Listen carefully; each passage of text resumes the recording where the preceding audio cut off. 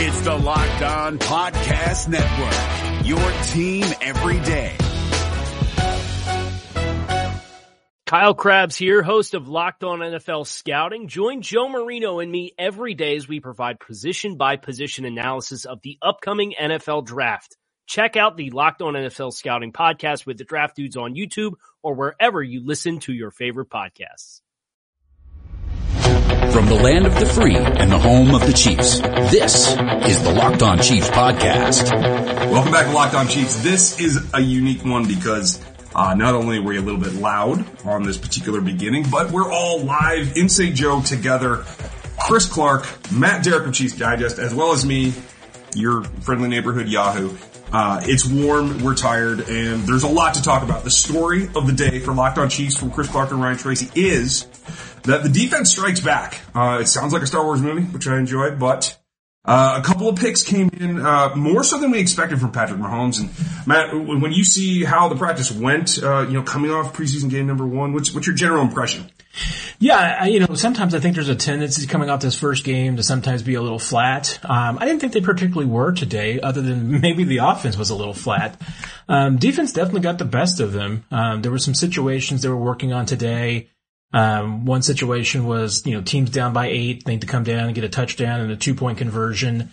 Another situation they were working on was they just need a field goal, come down for that. And yeah, the offense got a couple of wins, but most of them went to the defense today.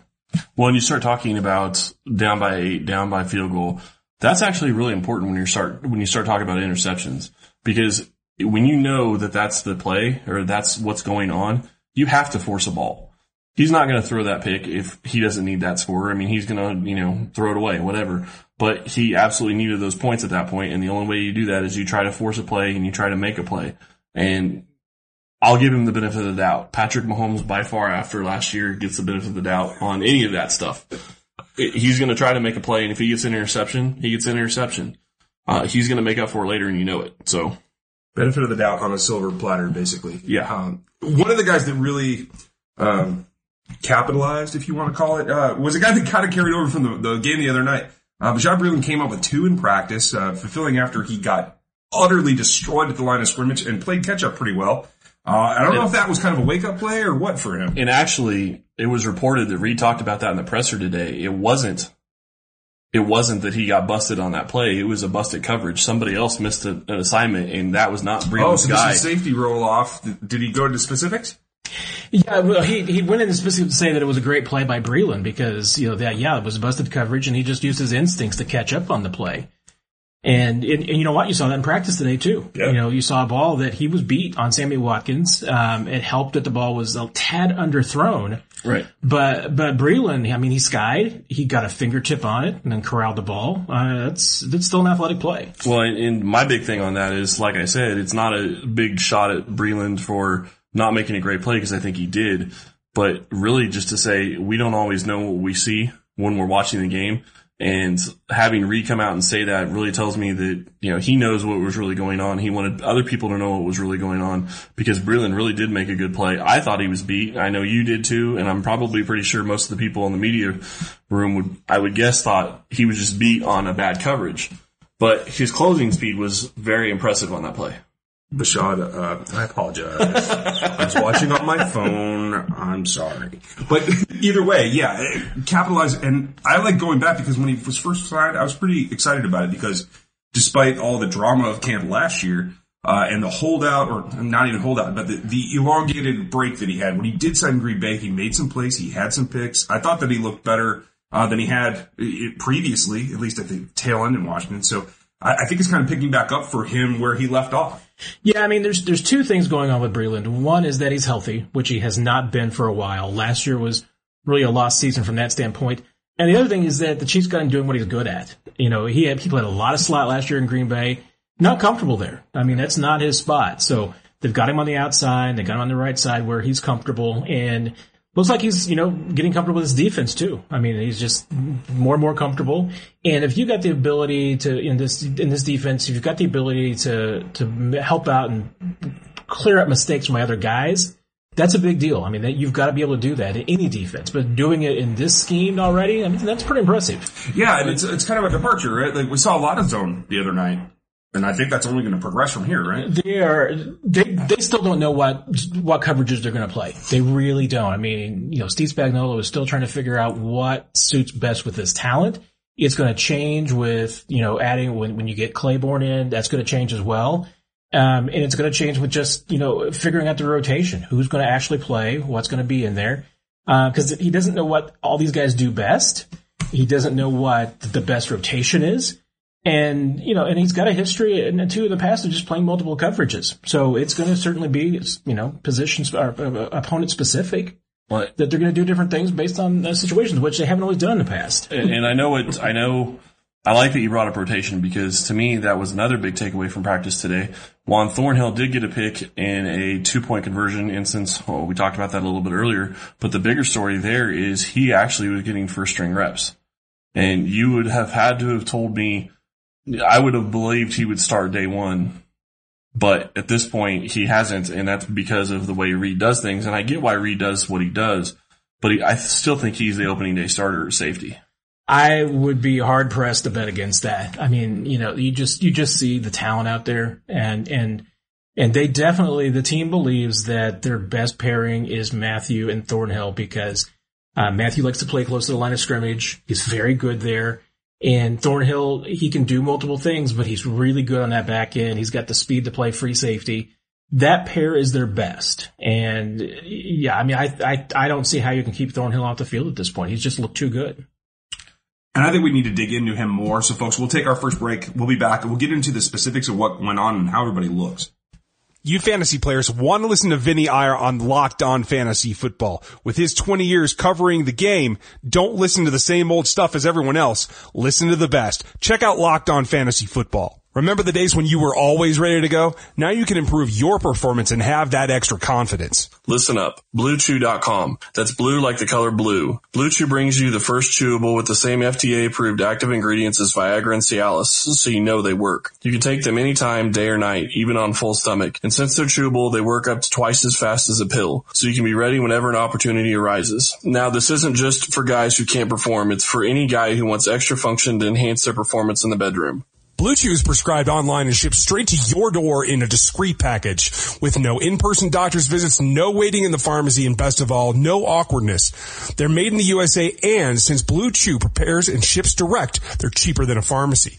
Right now, we've got a special deal for our listeners. Visit BlueChew.com and get your first shipment free when you use the special promo code MLB. Just pay $5 shipping. Again, that's BlueChew.com, promo code MLB to try it for free. Blue Chew is the better, cheaper, faster choice, and we thank them for sponsoring the podcast.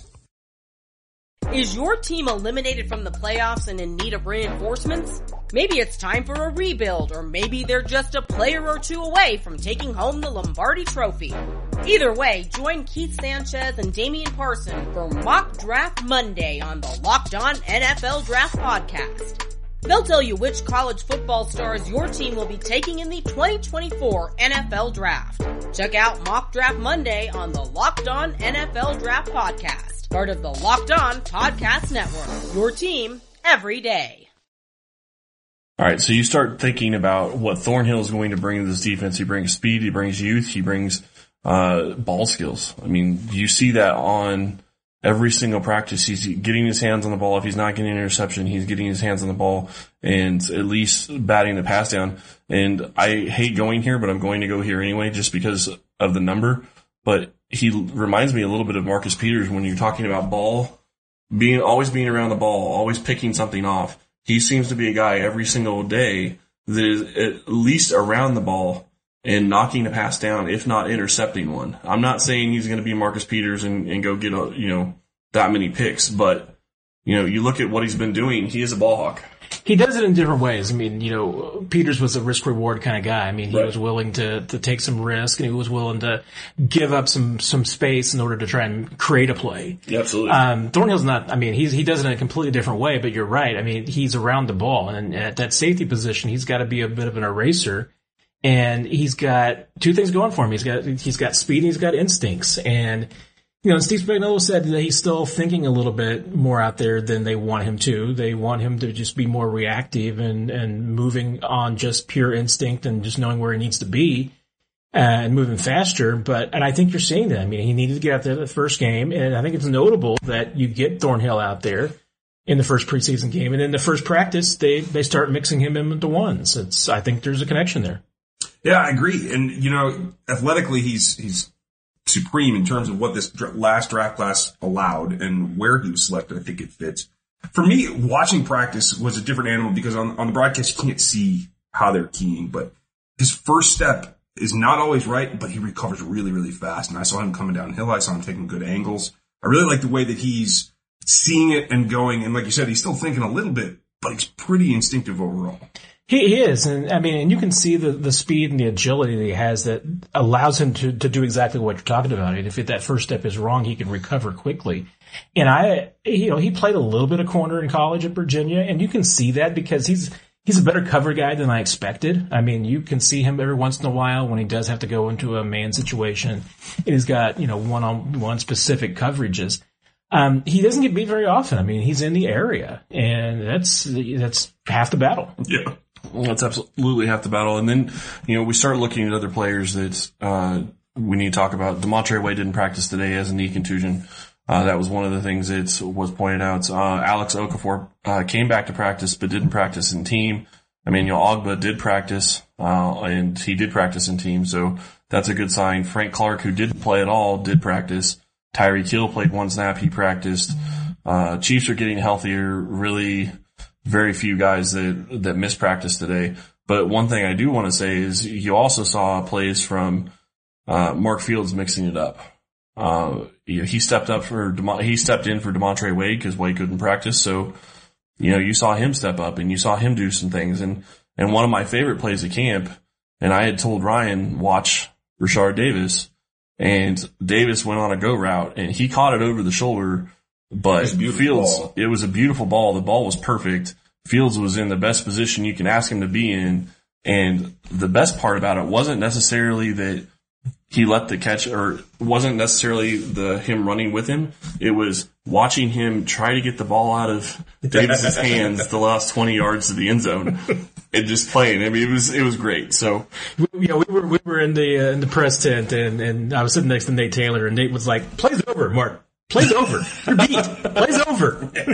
Get revenge, I say. I like it. I running with the twos, basically, right? In Wade's place, right? Yeah, Fields was running with the twos over at right cornerback today. Herb Miller over on the left side. I'll tell you what, that's the player that I think has really kind of been overlooked, is that you talk about Fields because he went to Clemson and he's got the pedigree.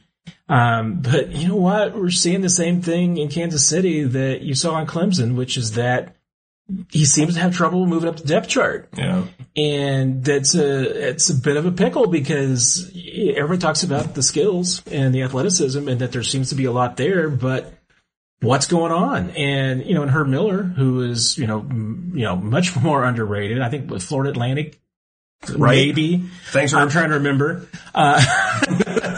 But, they've asked him to do a lot of different things, but, so far in camp, Herb Miller's beating him. Yeah. He's ahead of Fields. So he's got a nice, he's got length. He can run just fine. Yeah, there's a lot to like there. That's what the Chiefs liked with him bringing him in was, he's got the length. He fits their prototype of what you want in a corner, and he's got the little physicality to him.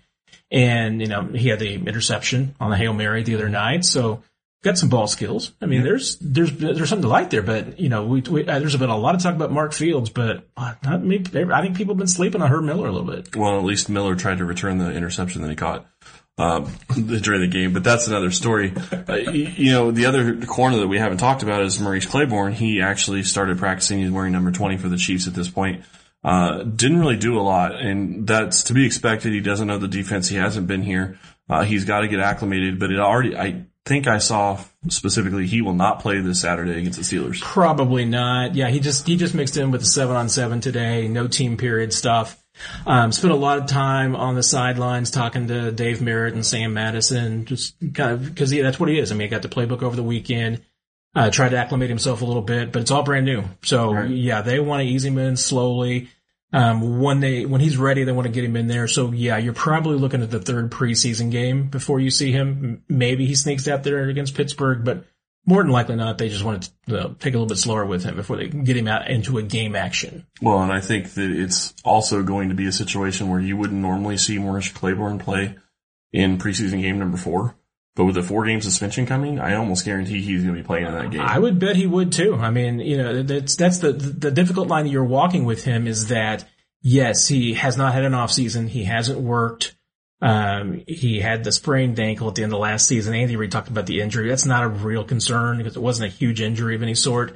But no off season. You missed a part of training camp, so he's only really got, a little less than 4 weeks here to get everything in. And then he's got to shut it down for 4 weeks where he won't be around the team. And in that case, yeah, I mean, you've got to cram a lot of stuff into the next, 3.5, 4 weeks. But at the same time, you can't push him too fast because you're pushing too fast, gets an injury. Defeats the whole purpose. Yeah, I mean, now you're really lost again. Yeah. Well, the other guy, before we derail and I make everything about defense, a couple of interesting wrinkles. Frank Clark lined up on the left side some today. I thought that was interesting. We saw some of the NASCAR with 1 down, 3 up. What's your impression of those two things? Yeah, I thought, Frank Clark, they have bounced him around quite a bit, from time to time. I mean, he spent most of his time on the right side, but I think it's hard to tell at this point whether it's just simply trying to find his best side, get him a little bit of both action, finding out what other guys' best side is. You're right. I mean, today there was a lot more rotation along the defensive line than we have seen. Colin Saunders was getting his first snaps on the first team defense. Yeah. So, and they did some interesting things with, you moved Tono Passanio inside. He bounced around, played a few different positions. Tell you what, I don't know what to think of it. Joey Ivey snuck in and got a couple of reps for the first team. I may have slept on him because he came in early in the rotation on Saturday night too. I'm wondering if Joey Ivey's higher in this depth chart than we think he is. Ooh, putting us all on notice. Well, he's probably not alone. So we'll take our second break, folks. We'll come back and we'll hit the other side of the ball pretty hard. The new Locked On NFL is on fire, with new host Brian Peacock joining Matt Williamson for your daily national podcast on all things NFL. Check out Locked On NFL. Is your team eliminated from the playoffs and in need of reinforcements? Maybe it's time for a rebuild, or maybe they're just a player or two away from taking home the Lombardi Trophy. Either way, join Keith Sanchez and Damian Parson for Mock Draft Monday on the Locked On NFL Draft Podcast. They'll tell you which college football stars your team will be taking in the 2024 NFL Draft.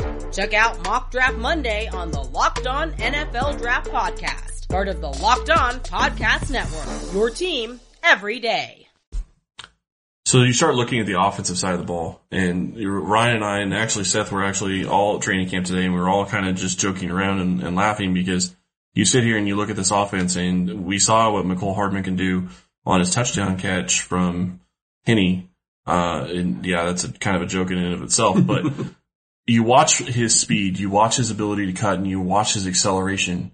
And Seth said it himself, if you didn't have Tyreek Hill on this team, everybody would be going crazy over Mecole Hardman.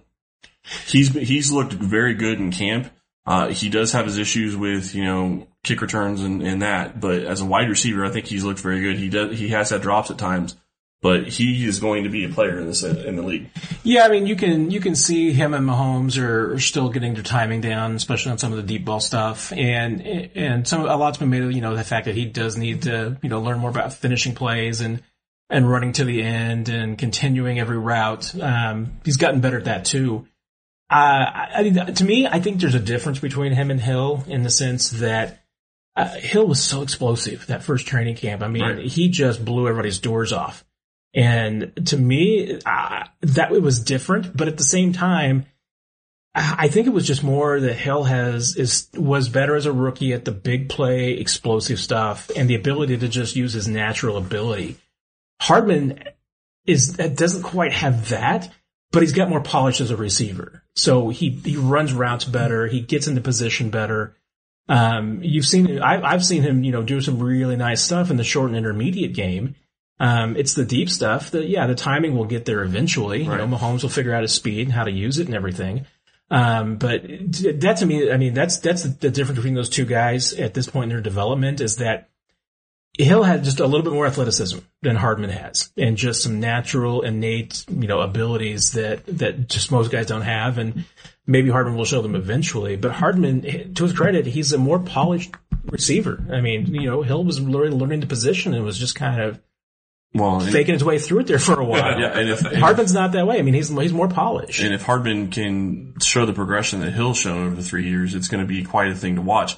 I guess really where I was going with that comment, and I think where Seth was going, was you compare somebody to Tyreek Hill, it's not fair. You can't compare those two. It's not a fair comparison. They're not the same player. And anybody compared to Tyreek Hill, you're not going to have the same explosion. If you didn't have Tyreek Hill on this team and you saw what McCole Hardman was doing, you'd be excited just because at that point he is the most explosive player on the team. He's probably, one of the fastest guys, if not the fastest guy on the team. It's a different. I'll tell you what, I'll extend that to a lot of guys. I mean, if this, especially, going to camp over the years, and I tell this joke a lot, and I apologize if it hurts the guy's feelings, but I first started coming to camp covering the team, I guess in 2013 on kind of a part-time basis, and this was at the time of Junior Hemingway and Frankie Hammond Jr. And I was like, there's no way. Old Junior, I like old Junior. There's no way that these guys are not going to be future Hall of Famers. And because, so that's a little bit of what training camp is. It's for, wide receivers to blow your doors off and impress you. But you see this year, and you see Sammy Watkins, you see Tyreek Hill, and they're on such a different level that, it almost makes you overlook almost all of these guys. I mean, if you didn't have Hill and Watkins, Hardman you'd be raving about. You'd be raving about Rashard Davis and how good of a deep receiver he is. This is a really deep receiver crew. I mean, there's 8 or 9 guys that could, catch balls in the league this year at receiver alone. Well, and when we watch what happened today too, I think the catch of the day was DeMarcus Robinson, right? A one-hander going into the end zone. And so Hardman in particular, he and Robinson look neck and neck to me. And I'll go back to my Hemingway, Frankie Hammond Jr. With the training camp lesson. It's a lot easier to catch the ball in 7-on-7 when no other guy's about to hit you. Fair enough. But where do you see those two in terms of competition right now? It's interesting. I mean, because, you've got those top 4 are clear. As far as who the top 4 receivers are going to be. We're getting a little separation who the next couple of guys might be too. But as far as Robinson and Hardman, my expectation at this point, just based on what we have seen, is that Hardman might play more earlier than rookies normally would. Go back and look at Tyreek Hill and how the team worked him in that rookie year. Didn't play a lot, the first few weeks of the season. It was slowly working him in. It was really in niche spots. I think you're probably going to see more Robinson early, but I think Hardman will work in more quickly and be a little bit more interchangeable. So I think there'll be a top 4 rotation more than a top 3 rotation.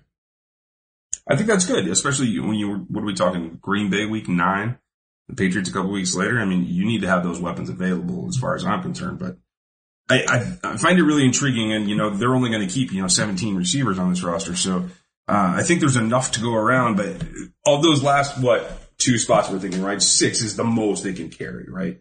Yeah, they're not going to carry more than 6. I theorized that maybe they might keep an extra one when we didn't know Hill's status, but no, there's no way they can keep more than 6, even though they got more than 6 guys that can play. Yeah, it's going to be 6. And right now you're thinking 5 and 6 are still Pringle in camp?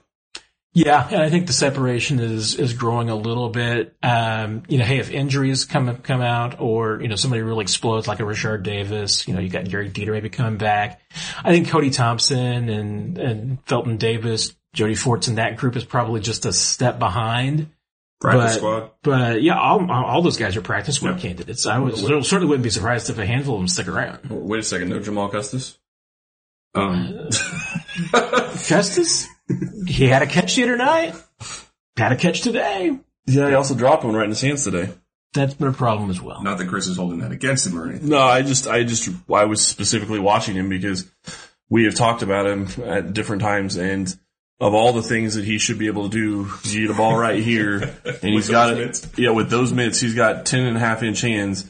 Somebody tweeted at me earlier, he's got 10.5-inch hands, and the ball hits him right in the hands, and he's got somebody posted up on his back, and he drops it. And if you want to make this roster at his size with his skill level, you can't drop anything. Yeah. So keeping 6, what does that do for my guy, old long-haired John Lovett? Well, I mean, we'll see how the injury and the separated shoulder plays into it too. But, they see Lovett he really is a true H-back. I mean, I don't think that his roster spot's really affected by, keeping 6 receivers. But if Lovett is healthy and makes this team, it probably affects third tight end and whether you keep a real third one. Because Lovett, isn't technically a tight end. Right. He's not technically a fullback. You can't line him on the line. He's a tweener. He really is between those two. But could he play a few snaps at tight end if you need to? Yeah. Now, can you have John Lovett play your number 2 tight end for 3 weeks? That's not what this team wants to do. They want him in kind of some niche situations and specific roles. The bigger question for me with Lovett is how do you shape the rest of the roster on offense? Because to me, your real problem becomes not necessarily 3 tight ends. It's how many running backs are you going to keep? Because right now they have at least 4 that I can't imagine they're going to cut any of them. And that would be Williams, Hyde, and Thompson. And then you have Anthony Sherman, so that gets you 5 running backs. And you're not even talking about Tremont Smith yet. Exactly. So if you have to go 6 deep at running back, I don't see how you can keep a guy like Lovett is even an H-back role or a third tight end. You have to go short somewhere else. And they're probably going short at QB too, but you're going to have to go short. It's all right. You'll have 2 fullbacks. Everything will be fine.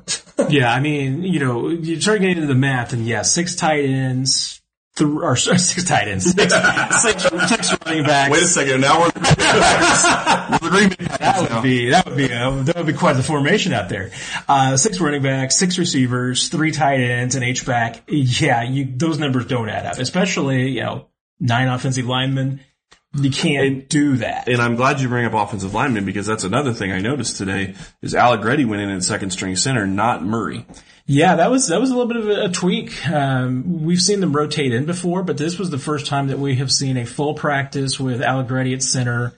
Ryan Hunter moving up the second line and playing left guard. That's kind of his first rotation there. And Jimmy Murray backing down to third team.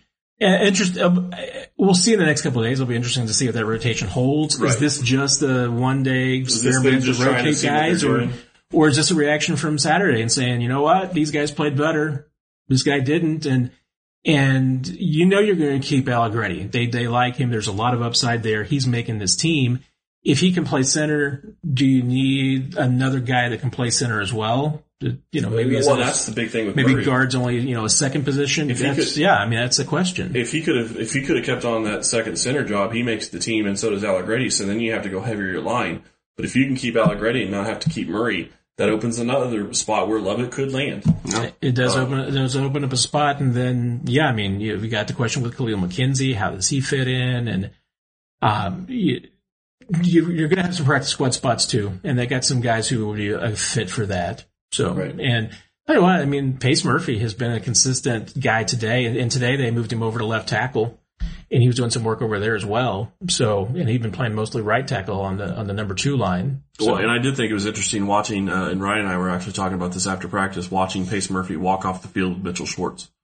Those two were just talking, and I'm probably making a mountain out of a molehill, but them trying to just talk, and I guarantee it wasn't about just anything else. It was Murphy trying to get more information from Schwartz. That's just and that's the type of guy Schwartz is, from what I understand. Oh yeah, absolutely. And Murphy looked like he played pretty well the other night. He's had a good camp. He's a long shot to make the roster because you've got a swing tackle, but practice squad, absolutely, he's a candidate. Well, and you're going to need guys for practice, or you're going to need guys for swing tackle in the future as well. So definitely something to look at.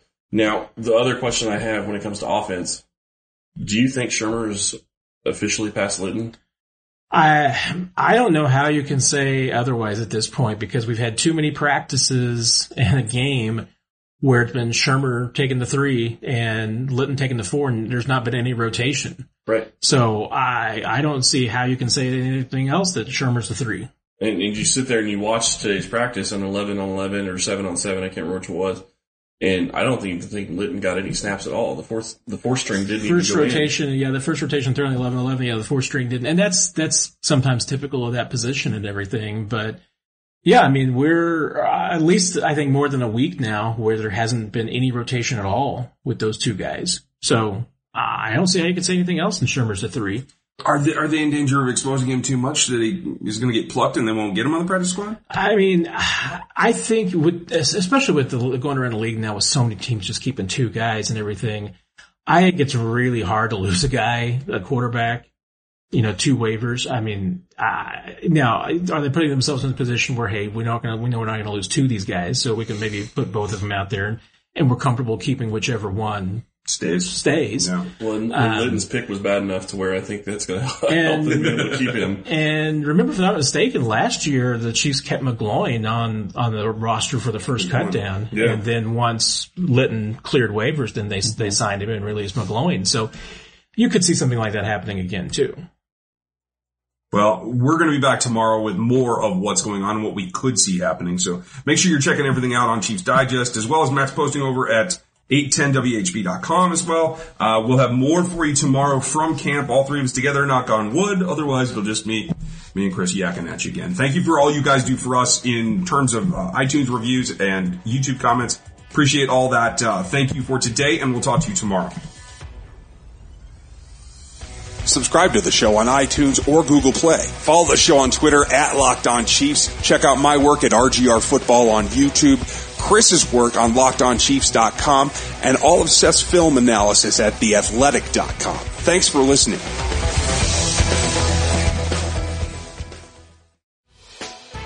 Hey, Prime members, you can listen to this Locked On podcast ad-free on Amazon Music. Download the Amazon Music app today. Is your team eliminated from the playoffs and in need of reinforcements?